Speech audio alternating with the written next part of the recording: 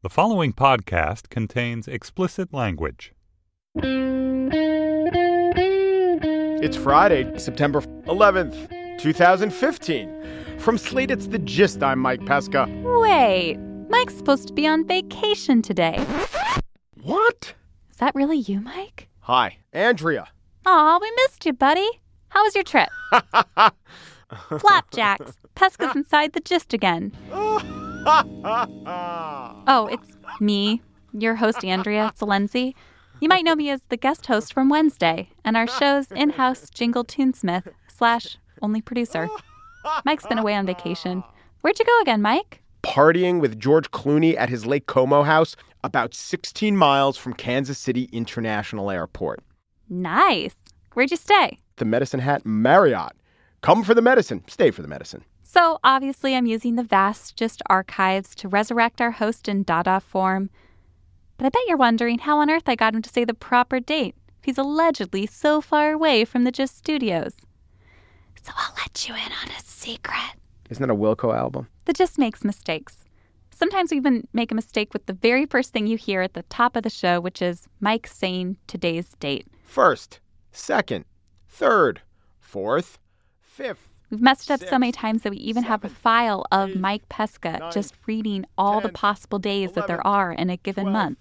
13th, 14th, 15th. So, Mike, will you help me host today? Andrea, what is coming up on the show? For the spiel, what it means to cross the cosmic threshold from an under 30 into an over 30. Can you still drink 40s?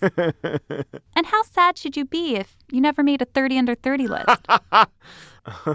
But first, an investigation into the minds of dogs. But boss, dogs done the talk.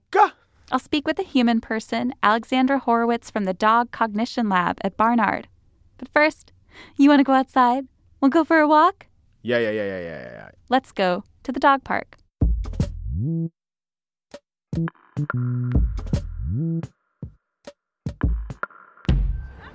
I'm at the Leroy Dog Park. Thank God I got out of the studio. It's so quiet in there. And a little dog just came over to me with a little ball, and I'm going to throw it. Get it. I love dogs. Oh, he's back with the ball again. Can we just make the whole show this, Henry? Oh, one of the dogs just jumped out of the pool and then drooled all over my leg. The reason why I'm here is I want to learn from dog owners themselves. What's it like inside of a dog mind? Sniff, sniff, sniff, I want to pee. Because that's the first thing when your dog goes out of the door. I need to pee, you know? Yeah, once he picked up something that looked like a human eyeball. And I didn't know, and I pulled it out of his mouth. I hope it wasn't a human eyeball, but it was pretty horrible. But for him, that was like the best day of his life. Yeah, he was like, Mom, come on, that was chewy. I'm never going to find one of these again. Exactly. That was probably my worst moment, the eyeball. Well, he never forgets a place where he's been. So he'll take me to, if I say we're going to see Paulina, he knows where Paulina lives, and he'll start to move in that direction. When he goes number 2, he likes to do it against something. So he'll do it against a tree or against the fence, and I don't understand why. It's very strange, but that's what he likes. Yeah, I've met some of the most amazing people in the dog run. Unfortunately, mostly married or gay. Not like eligible bachelors, but oh well.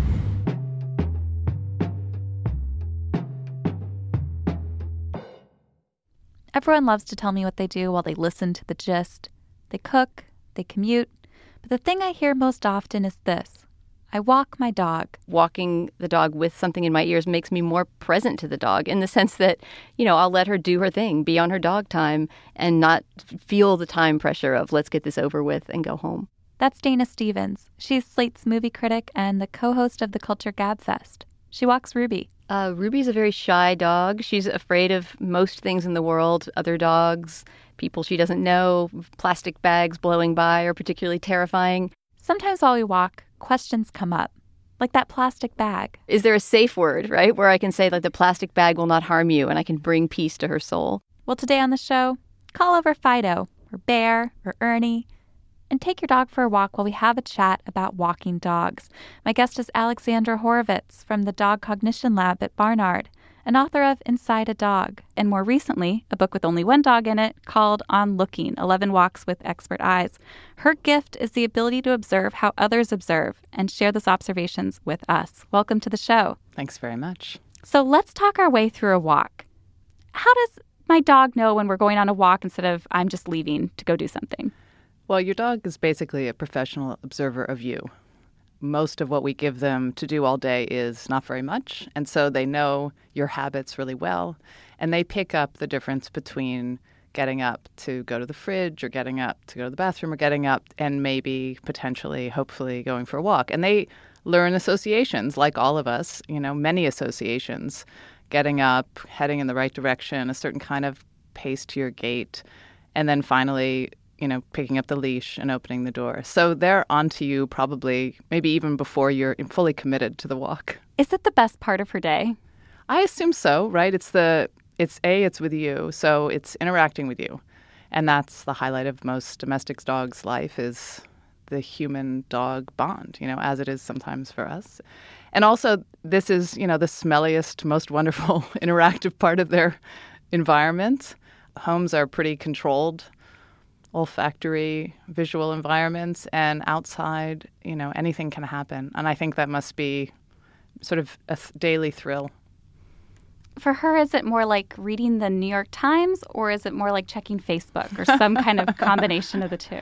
Well, if I had only those to go through, I'd say it was definitely more Facebook-y because a lot of the information they're going to get about other dogs is about their status, what they've been doing, who they are, who's been by, when they've been by, how often they've been by. I mean, that information is all in olfactory cues they leave. We can see some of that, obviously, in looking at a dog, but they can smell even more of it. So I think it's really status about your community. And then, of course, just information about the world, too. So there's a little Times in it, right? It's the person who sends you, the links to the Times. So there's information about, a weather system approaching. That would have an olfactory component. Potentially a dog could read that. What's happened on the street overnight, there'd be indications of it that a dog might be interested in discovering. So tell me about the makeup of a dog's nose. They do have impressive noses in lots of ways. You could say, you could go in any dimension. They have hundreds of millions more receptor cells, which are the cells which can receive odors. They have this very long nose, the snout, which allows for a certain kind of airflow, which brings air back to the epithelial tissue where all the cells are. They sniff better than we do. They have this amazing sniffing, which includes that they exhale out the side slits of their nose so they can constantly be sniffing in just the way we're constantly looking at a scene, whereas we sniff in this kind of big, and then when we exhale, it all goes out, which is often to our delight, but then we lose all that information. So that all is much better in the dog, but also they just stick their noses in things, and you can't downplay the importance of that. Especially when they run into another dog. Yes, right into the other dog. And I think that's always acceptable. I always approve of that, basically, even though it looks very impolite to us. How important is it for the dog to feel like, I have a plan, I know where I'm going, versus letting the dog follow its own curiosity and instinct? I always go back and forth. If she's really insistent about this one direction, should I give her that one bit of freedom for her day? Or does she want to know I'm a man with a plan?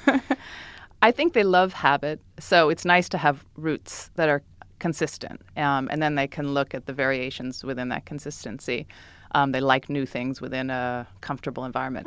But this lady who carries her dog around in a stroller in my neighborhood told me that she varies her walk every time because if the dog were to ever get lost, then it would know more about the neighborhood and find its way home. We attribute a lot to dogs, don't we? Yeah. Well, at any rate, I would also take them on new walks. I wouldn't do just one or the other is all I say. Let them choose sometimes. You choose sometimes and do habitual walks. I've had a dog escape from a house and found her way back home. Was it because we took a lot of new walks? I don't know. We also did a lot of the same walks. How important is curbing my dog? I think it's an unresolved question, that our society has, that dogs eliminate outside. And although in New York City there's a law that you're supposed to have them urinate off the curb, as with everything else, it feels like dog interaction should have its own rules. But there I follow common sense principles like, let's not go in the middle of the sidewalk. Just like I wouldn't let my child go in the middle of the sidewalk because other people and dogs have to step there. But green space is pretty much on limits, as far as I'm concerned, any park space. That's why, if I go to a park by myself, I always bring a blanket before I sit down. I think that's a wise move, knowing that I live in a city of dogs. So what else does my dog notice about my neighborhood that I'm totally unaware of? I think one of the things that I imagine, here I have to extrapolate from just what I know about their sensory ability and their cognitive abilities, because obviously no dog has told me this themselves. But I do extrapolate to imagining that they see something about what's happened in the past on that street more than we do. In other words, we walk out on the street and it's just, if you're walking out of your house or your apartment, it's just the street you always see. You really didn't see it at all. In fact, if I asked you what happened on your street this morning, you might not have any report at all. If there were any different cars, if there were different people, zero report, because we just aren't looking. We're in our own heads. I think for dogs, it's a really new environment every time, because if you're olfactory, then this olfactory street gets renewed a lot. So they're seeing a new street every time they go out with some familiar elements, familiar landmarks. And they're seeing partly what happened, last night, maybe the day before, maybe just then, whereas we don't see that at all. What is your routine with your dog when it's time to go for a walk? Well, we have different walks depending on the time of day. And my husband is implicated too. And if it's the morning, it's the park. We go to the park, we're near Riverside Park, and you can be off leash before 9. And so my whole life, basically, I've had to get up early enough so that I could have a good off leash walk before 9. That will always be the case. I will never sleep in, and that's because I've always lived with dogs. And so we'll have as much time as we can, basically romping around. And we always try to have a mix of the things that the two dogs like. They have two different personalities. One really is a ball dog at this point, although he hasn't always been. So he loves to run long distances and retrieve balls. And the other is a dog, as I say, which means he's really looking for social others to play with. And then also is a little bit of a scaredy cat, so he wants to go home as soon as he can. So here's an argument that always goes on in my head. Do our dogs really love us? And the one side of it is that dogs are just out for dog. They're always thinking, is this good for dog? Great, then I'll smile and wag my tail. And then the other side is that this is how we kind of reduce dogs. We kind of say humans are superior by saying that they are incapable of love. I don't know. As I learn to love my dog more and more, as we grow more and more bonded, I've had her for 4 or 5 years, I'm actually starting to think oh, she loves me. Am I right? I think I can say she probably loves you. Yeah, I don't think that love is identical to what it is in people. I mean, certainly they don't have the linguistic substructure, to ruminate on their love for us. But we basically domesticated an animal to the point where they could potentially be interested in us enough to love us. I mean, that's kind of what we did in domestication, is made a creature that would form a real strong attachment to humans. And that's what they have. Your dog prefers you over other people. She would miss you if you left, and you can't just swap in another one of you and have it be exactly the same. So sometimes there's an argument that with cats, there is a little swapping you can do, and still the cat's like, that's another really nice warm lap. But they're not domesticated to the same degree, and they're really different kinds of social animals. So I think it's fair to say dogs love you. I wouldn't have any reservation about that, as long as you don't think it's exactly the same as you feel about your dog, just because our minds and dog minds are not identical. So Dana asked, how could she train her dog from running away from these plastic bags and other things that make her afraid? Can you teach a dog a safe word? How do you give that dog more confidence? Well, there could be a lot of things going on. I mean, when I hear Dana's story, I think, isn't it interesting? Your dog has pointed out, all the plastic bags on your route. I sort of look at it in a different way. Now, if the dog's really fearful of that bag and lots of other things, then you have a fearful dog. There's not a safe word exactly. It would be about counter-conditioning the dog to, when they start noticing things that make them scared, suddenly get excited that something good is going to happen. And that's about you noticing the plastic bag before your dog does, getting them to turn towards you and giving them a treat. And then suddenly they associate the plastic bag coming with something yummy coming out of your pocket. And, that's a kind of anti-phobia conditioning that can really, really work. You have to be really consistent about it. And you have to probably notice a lot of plastic bags. You have to be on top of it. But she probably already does notice all the plastic bags at this point. So you could do that. And I wouldn't, if your dog is just telling you something about that they're scared, it's okay, as long as they're not running into the street. It's okay that they find that unusual. It is unusual. It's weird that we accept floating garbage, right? Like, why aren't we jumping back and saying, hey, what? Like, there's garbage all over my street. That the dog does, okay. Let's pick up the garbage as long as the dog is not freaked out and go to the next block. Alexandra Horowitz. She's the author of Inside a Dog and more recently a book with only one dog in it called On Looking, 11 Walks with Expert Eyes. Thank you so much for coming on the show. Thanks for taking me on your walk. Hey, listeners, don't forget that the Gist Live show is coming up at the Bell House on September 29th. This is the most interesting Tuesday you're going to have all month. Economic insights from Adam Davidson, cocktails by Chris Wirtz, Is That Bullshit done live with Maria Konnikova, animal husbandry, whimsy. Go to slate.com/NYCGist for all the info on that. That's enough Pescabot, right? Okay, one more Pescabot. Go to slate.com/NYCGist. I'm looking forward to it.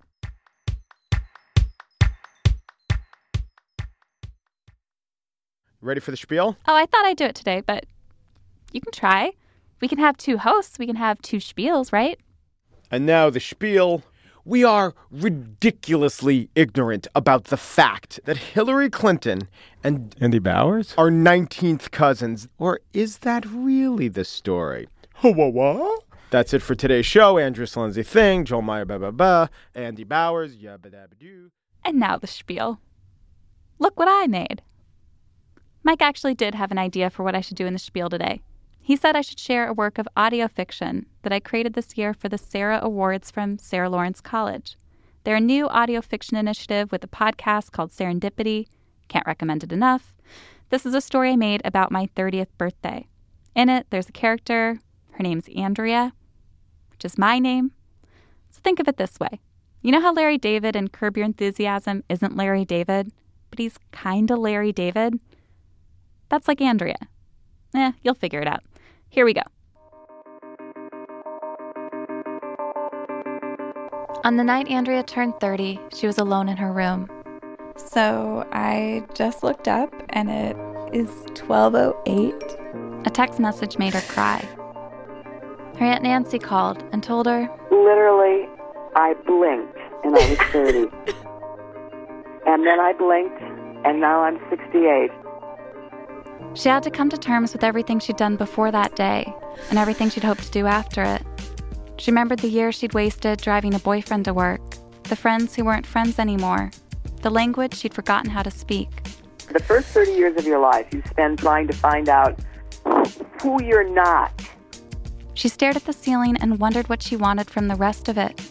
More saying the right things, for her dog to live forever, a pair of really cool sunglasses. Challenge, company, novelty.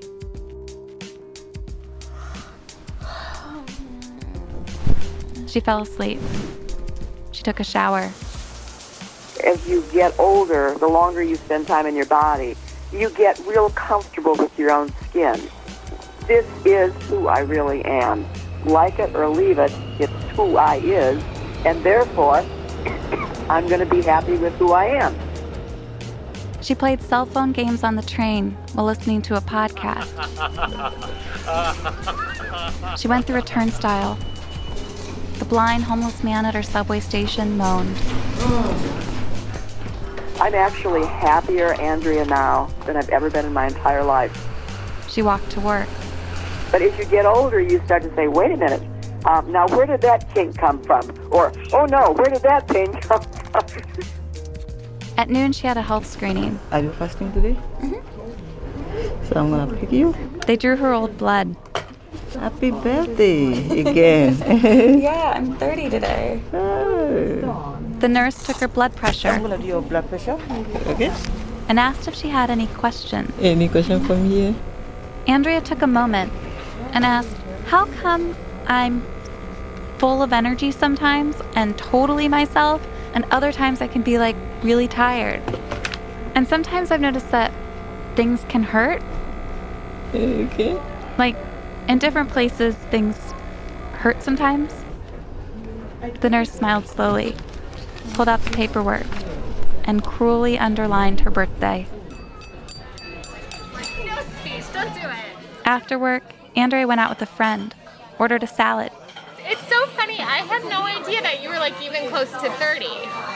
Like when I think of someone who's 30, I think of someone who's like kind of got their life together, like she's living with her boyfriend. I don't know, someone who like exercises regularly. Like I think of someone who's like at Ann Taylor. Also, you still kind of like slump over, like you're self-conscious a lot. But also maybe you should have like plans on the weekend. Because whenever I call you on a Saturday night, you say you're cruising the web. So? Either that or you're like watching Mad Men. On Don Draper's birthday, his wife threw him a party, sung him a sexy song, and said, "Happy birthday, baby." On Andrea's birthday, her boyfriend did not sing. Can you just say happy birthday, you're the best girlfriend ever?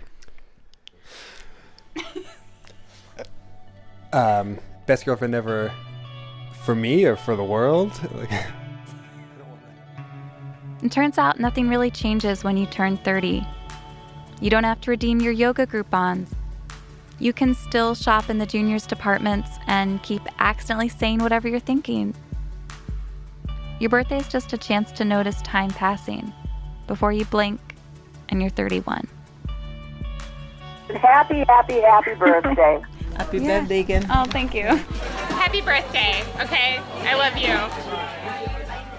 Happy birthday, Andrea. You're the best girlfriend ever. Hi, Andrea. Bye.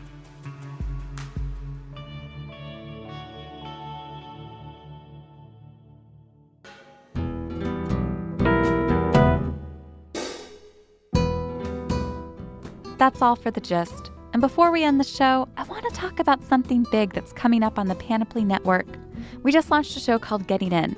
Getting In is a real-time podcast that's following 4 New York area high school seniors, drawn from different socioeconomic backgrounds across the school year as they go through the exhilarating and harrowing process of applying to college. You can find out more about the show by going to slate.com/gettingin. The debut episode is up now, and it is so good. Check it out. Email us at thegist@slate.com. We were produced today by Henry Malofsky, with 6 toes on each foot, prick ears he can control at will, and pants covered in dog slobber. He's a Norwegian Lundehund. Panoply's executive producer is Andy Bowers. He's been around since before 8750, and today remains an uncommon but treasured pet, agile, smart, swift, good at hunting, and sometimes hairless, a Peruvian Inca orchid. Our usual host is Mike Pesca, one of the only dogs in the world featuring a split nose and suspended ears.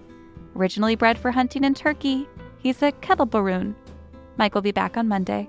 The Gist. Thanks for letting me sit in the host chair this week. I owe you a jingle or something. Can you work one up yourself then? Thanks for listening.